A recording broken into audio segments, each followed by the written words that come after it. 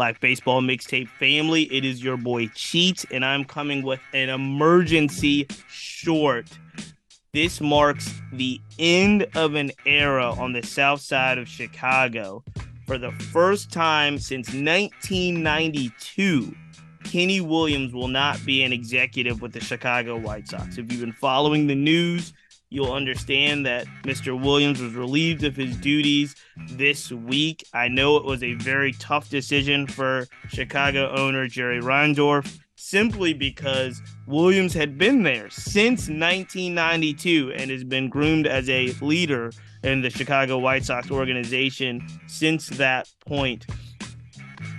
I have to really impress upon everyone that's listening how important of a figure Kenny Williams has been in baseball and probably will continue to be.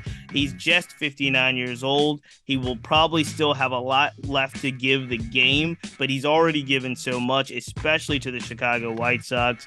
He became, at the age of 36, the third ever black general manager in baseball. When he was hired, I believe this is the year 2000, when he was hired, Jerry Manuel was already the manager of the Chicago White Sox, making them the first ever black general manager, black head coach combo in all of baseball. Can you believe that? In 2005, they had made a ton of aggressive moves. They had kind of flipped over that Chicago White Sox organization. And in 2005, they won their first American League pennant since 1959 and won their first World Series, their first and only World Series under the Williams tenure. I think it was the first since 1917. So Kenny Williams has been known as outspoken. He's been known as aggressive, a fierce fighter for equality and civil rights in the game.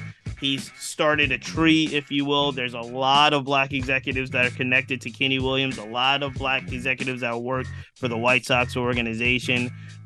It is truly an end of an era in the sense of him working for the Chicago White Sox. And we over at the Black Baseball Mixtape want to let Kenny Williams know, while I know everything in this tenure has not gone well, and I know this season is a real disappointment in the sense of where they thought they were going to be to where they are today. But if you look back at the historic kind of body of work that Kenny Williams has delivered, salute to you, sir. We want to give you your flowers here at the Black Baseball Mixtape.